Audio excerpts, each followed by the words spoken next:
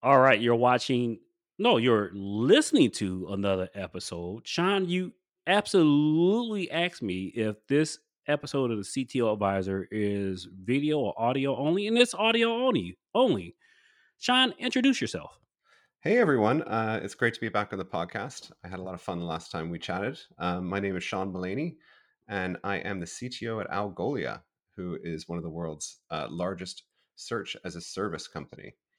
So, You, you teased me. I didn't know if Algolia was a small country, it's or if it was a software company. well, we are the world's second biggest search engine behind Google, so we kind of serve enough traffic to be a small country.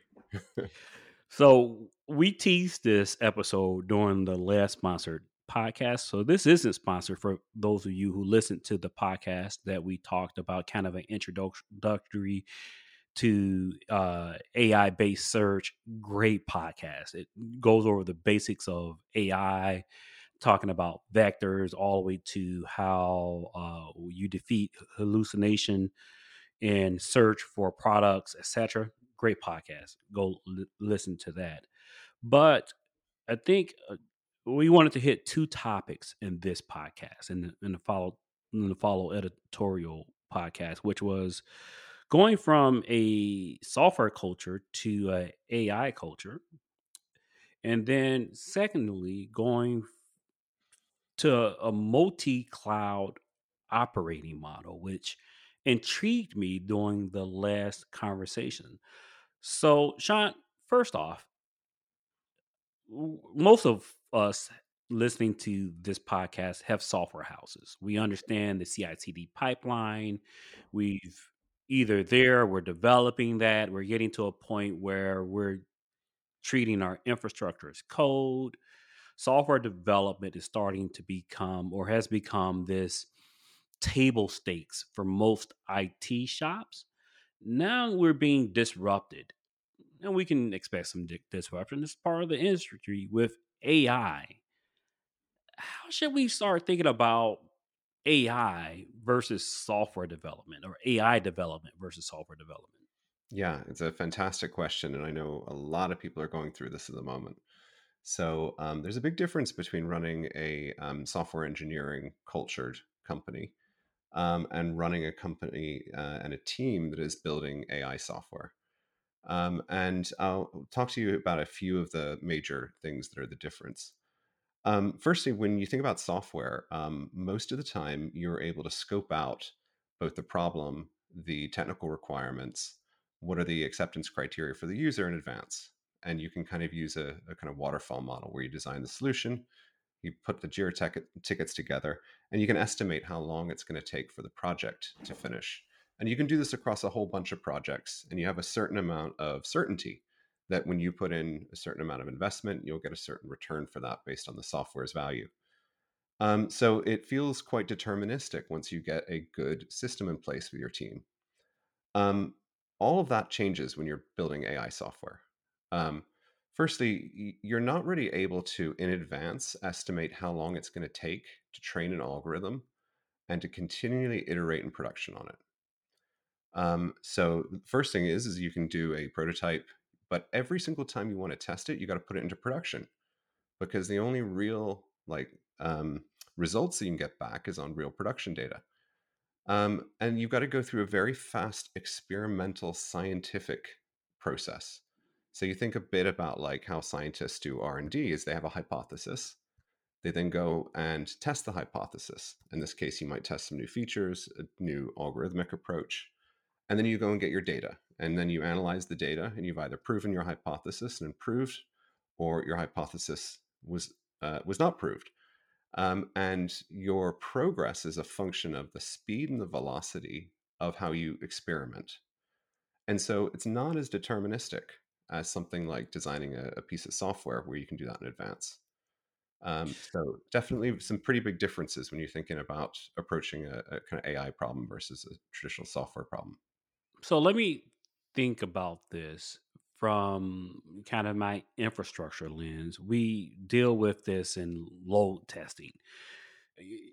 I I can a typical problem I faced earlier in my career. We did what seems like table stakes today, but we're streaming video to 12,000 clients. Yep. The clients were spread across the US.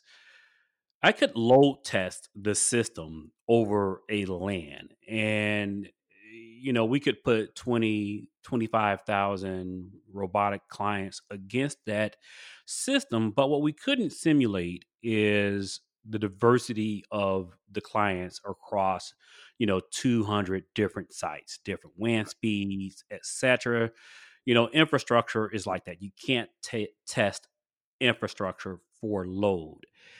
AI, is it a similar challenge that you can't test for the variety of data? You have you have the data that you train your model on, but when you Yes. put it in production, you can't simulate the scale of other people testing against that data set.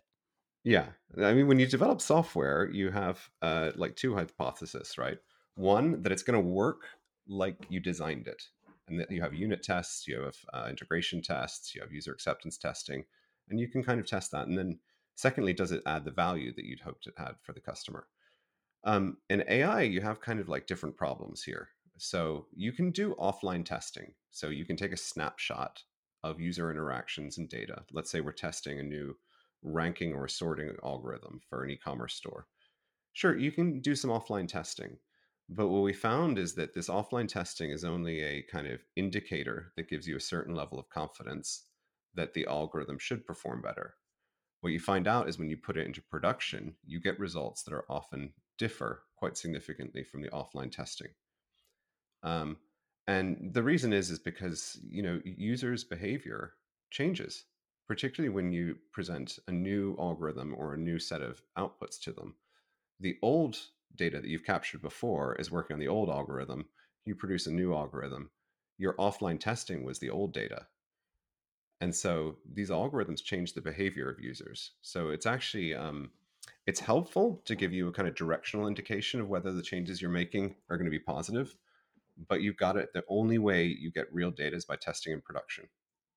Wow, so you're inadvertently answering the question I asked. It was either last week or earlier this Yeah. week on LinkedIn, which was the effectiveness of AI for testing. So, looking at this from a different angle, one of the problems we have with application testing in general is user inputs. Yeah. So, we can't simulate a marketplace. Not today. I can run back the last transactions from the past 3 months. But as you pointed out, that doesn't really account for when I change the interface. If Yeah. I change the interface, maybe the way the transactions were made for the past 3 months won't play exactly the same way in the new software design or the new system design, the Yes. new interface. Users are different. So the question that I posed was, well, can we use AI to solve this problem? And I think that secondary problem is, yes, you can kind of use AI to create chaos, but you're Yeah. still not going to get a it's not real people, so you're not going to get a representation of how real people are going to engage with the system. Yeah. And the new way in which you experiment and develop software is by having consistent A/B testing all the time. You know, when you've got a certain amount of traffic, the traffic itself is just a huge gift to the software development team. And you actually have to say, like, let's say we have 5 or 10 ideas that we're developing right now. We've got to get an A B test set up for each of these. The more traffic we give each experiment, the faster they're going to converge on a result. And we're going to understand whether their experiment's going to be successful or not. So often what I've seen is that you've got to allocate traffic to teams in order to speed up or slow down their experiments. And often you're bottlenecked the number of experiments you can run simultaneously by the amount of traffic that you can allocate. Um, and so, when you're in this AI development world, it's all about the velocity and number of experiments that you can run on the traffic and the production data that you have.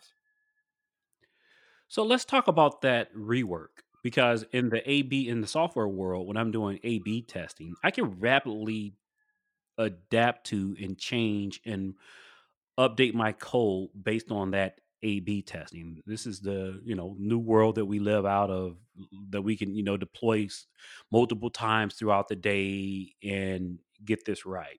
Yeah. In the AI world, I would imagine that retraining or adjusting a model based on inputs, is that what is that one of the areas where we're running into friction and determining how long an AI project will last or take? Yeah, and that's another. So you not only have the development phase of an AI algorithm, where you're obviously, making changes to the algorithm, making changes to the data to figure out what works well. But once you actually launch something into production, and you're like, okay, this product's ready to go live. We've A/B tested it. We've got good results. You then have to, as a kind of production serving DevOps, keep the data fresh every day and retrain the model. And so typically these models are trained in batch overnight, redeployed once a day, but then you have to like make sure that they're performing in ways that you're expecting because the data that goes to train them changes every single night and their behavior might change every day. So the observability around AI algorithms and how they're performing is also very important.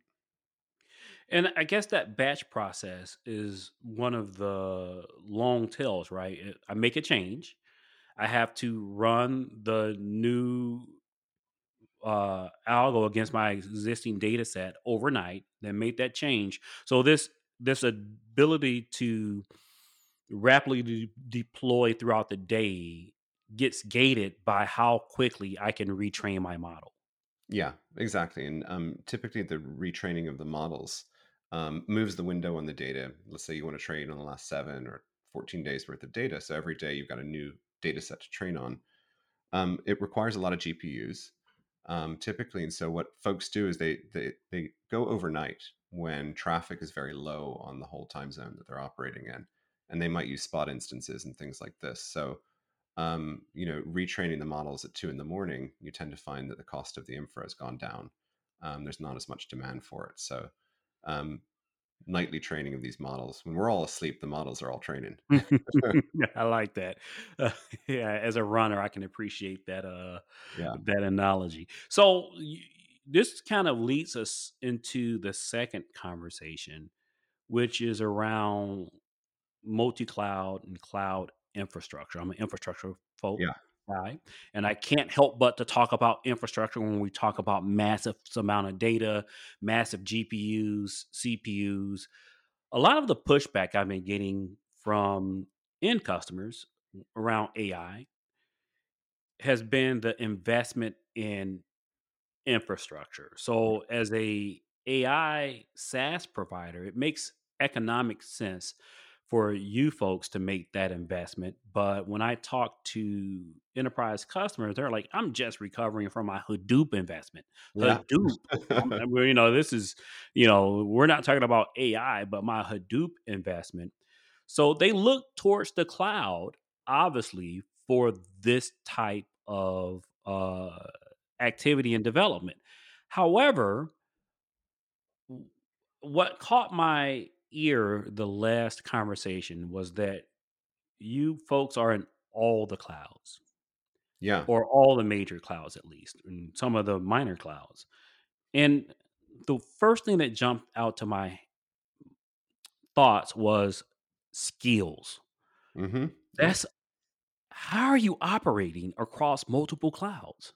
Yeah. And I'll give you a little bit of a background. So, Algolia started just over 10 years ago. And when we started, we were providing very high performance search infrastructure globally to, we have 17,000 customers all over the world. And so what we do is when we started, there wasn't a sophisticated and as highly liquid cloud environment. So you went to AWS or even Microsoft or Google back then. They had a very small number of VMs with very limited configurations. And it turns out that to run a high performance search engine, you need very specific type of VM and memory configurations, which is weren't available in the cloud at the time. So we actually built our own systems inside data centers all over the world, right? We've worked with data center providers. I think we have like several dozen data center providers, thousands and thousands of machines.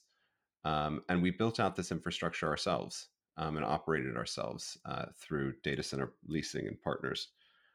Um, until we got to the point where obviously we're transforming the product into an AI first product.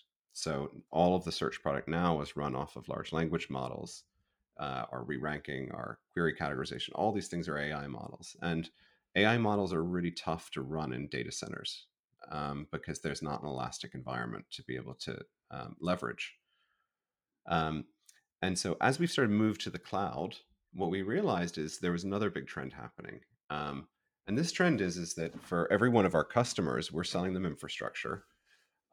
They have a preferred cloud. Some of them are Azure customers, some of them are AWS, some of them are GCP. But each of them wants a couple of things. They want to have low latency between the infrastructure services they buy. So they want us to be deployed really close to where they are. Um, Secondly, they want to minimize network egress and ingress charges between the application in their data center and any vendors like Algolia that they're interacting with. Because you've got to pay a lot of money to have the network traffic go in and out of your cloud. Um, and then, thirdly, and this is, I think, probably one of the bigger things, is that our customers tend to have large multi year enterprise purchase agreements with the cloud companies. So with AWS, they might be, I think it's called EDP, where they've committed a certain amount of spend over a certain number of years. They want to be able to use those credits to buy from vendors like Algolia. And they can do that through the like AWS marketplace, the Azure marketplace. And a lot of these folks made very large commitments during COVID and have seen recently that they're underspending on those commitments.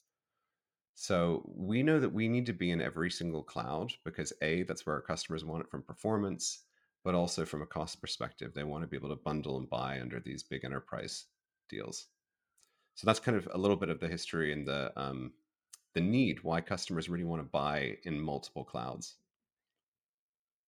Yeah, that's pretty consistent with what I've heard. One of the things that I've also heard, just a tangent a little bit, is because customers have this committed spend with the clouds, they're trying to figure out a tough problem. Like if I'm training models overnight using thousands of GPUs in a specific region, Hmm.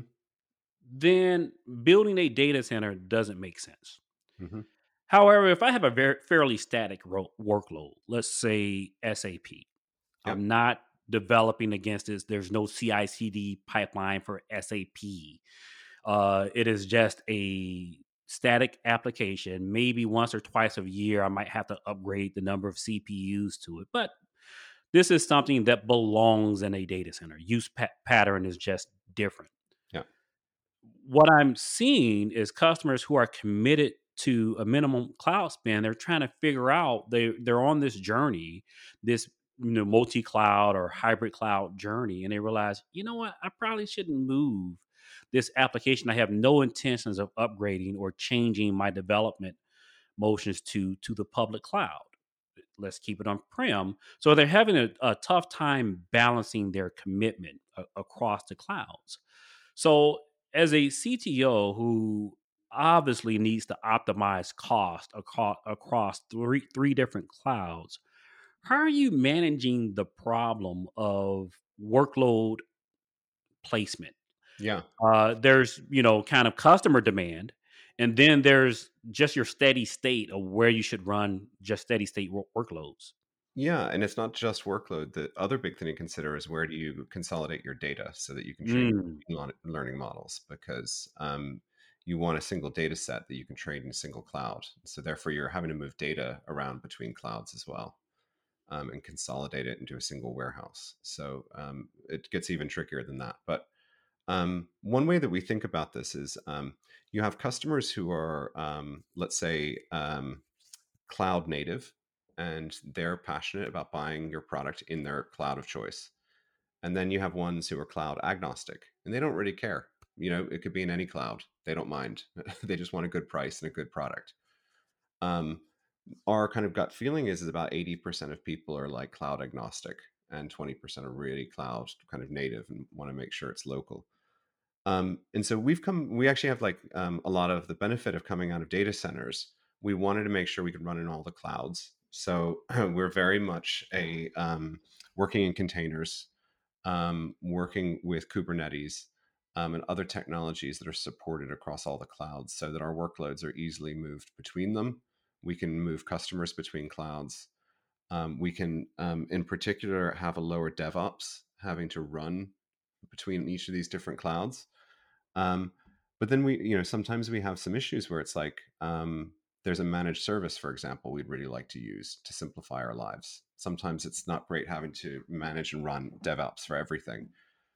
So then we try to figure out how to abstract away the cloud specific implementation details of each of these, whether that's like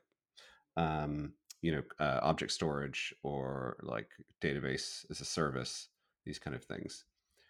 But it gives us huge leverage to be cloud mobile, right? We can move workloads between clouds. And it means that when we have negotiations, pricing, regional availability problems, some of the clouds don't have a great availability in one region and another cloud does.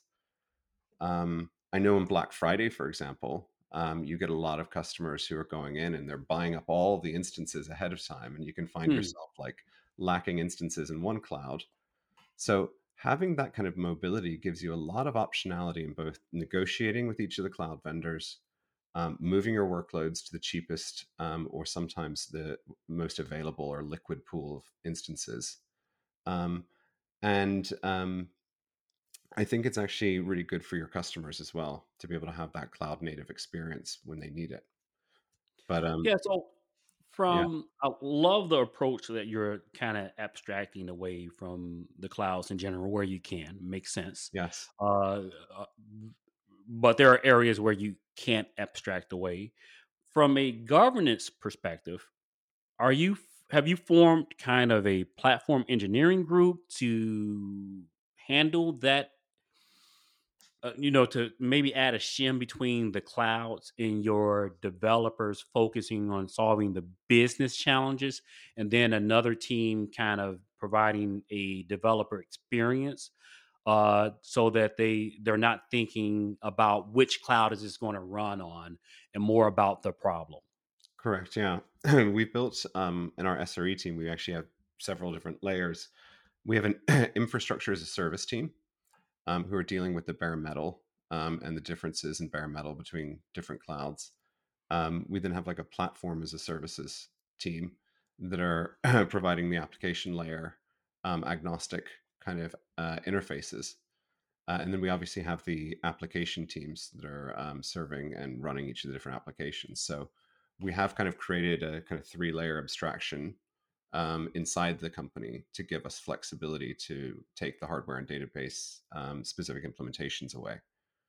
Um, but I got to say that things like Kubernetes has been just an enormous benefit, and for the industry to be able to kind of move to this cloud agnostic and containerization of applications.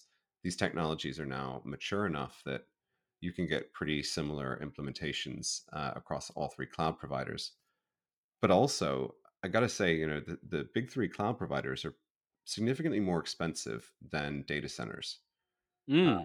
And some of the data centers are moving from bare metal to offer Kubernetes and cloud object storage.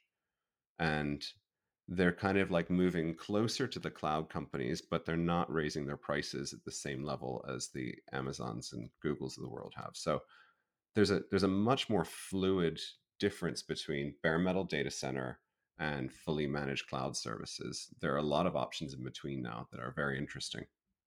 Yeah, we run our hybrid cloud or a lab in a colo, and we switched colos specifically for that reason.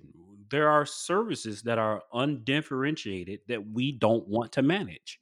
Yeah. Object storage is a great example of that. Yeah. Like there's probably just really one object storage open source company that we all go get our object storage from. Is almost always boiling down to min.io, and I don't want to manage man, IO, it's object storage. It's, Yeah, it's undifferentiated. I should just have a target that I'm writing to and I'm getting data from and I'm deleting data. yeah. It's not Unless that unless complicated. you're running Dropbox or something like that, you really shouldn't ever have to think about file storage infrastructure.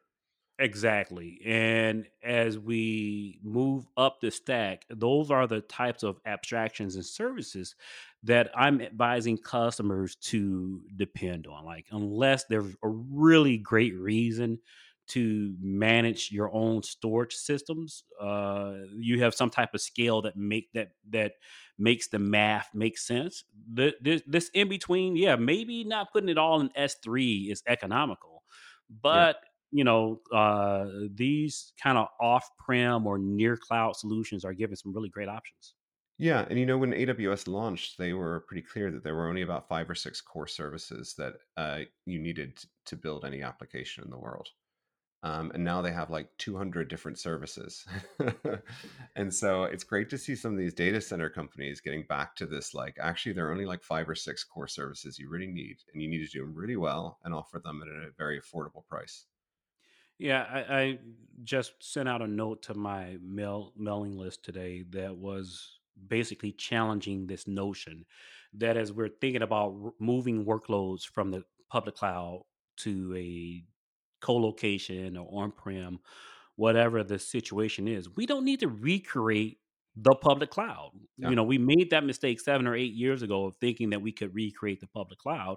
And even with all of the tooling with Kubernetes and the CNCF landscape, we could build a really great cloud, but do we really need one for the workloads that are best suited on prem? yeah. Have you done that calculus for your team? Kind of like, you know what? Yeah, we could build this and it would be cheaper, but Yeah. Well, I mean, I think you've got to think about where a lot of the value is being added right now. And object storage is so commoditized that I don't think necessarily paying significant premiums for a public cloud are necessarily the best ROI. But if you're doing something like pretty complex AI workloads, I think those are things where the public cloud are really going to shine right now. The Googles and Amazons of the world, where getting access to this type of hardware has become extremely challenging. NVIDIA has a big shortage of a lot of these chips. There's no way that you or I are going to be able to go out there and buy them. And even if we could, the amount of capital and the amortization stuff, it wouldn't make sense. But also, I think a lot of the tooling and frameworks and automation that the cloud providers are offering around these LLMs and inference serving and observability. There's a huge amount of value add in these clouds in the AI space right now because everything's really complex still. It's also new that having a lot of it automated and handed as a managed service to you, I actually think makes a lot of sense and deserves some of the premium pricing that the clouds kind of offer for it. But basics like file storage, I think, this is a pretty competitive, commoditized market. so, Sean, we could easily go on for another half an hour. I have a ton of questions for you for someone who's practically doing this day in and day out. There's governance, there's employee retention. This is an extremely competitive market for this skill set. When you look at everything from your AI engineers to your platform engineers, you kind of have to be one of the world's largest search engines to justify a lot of this investment and opportunity. There's delta between kind of your business drivers and many of the folks that listen to the show.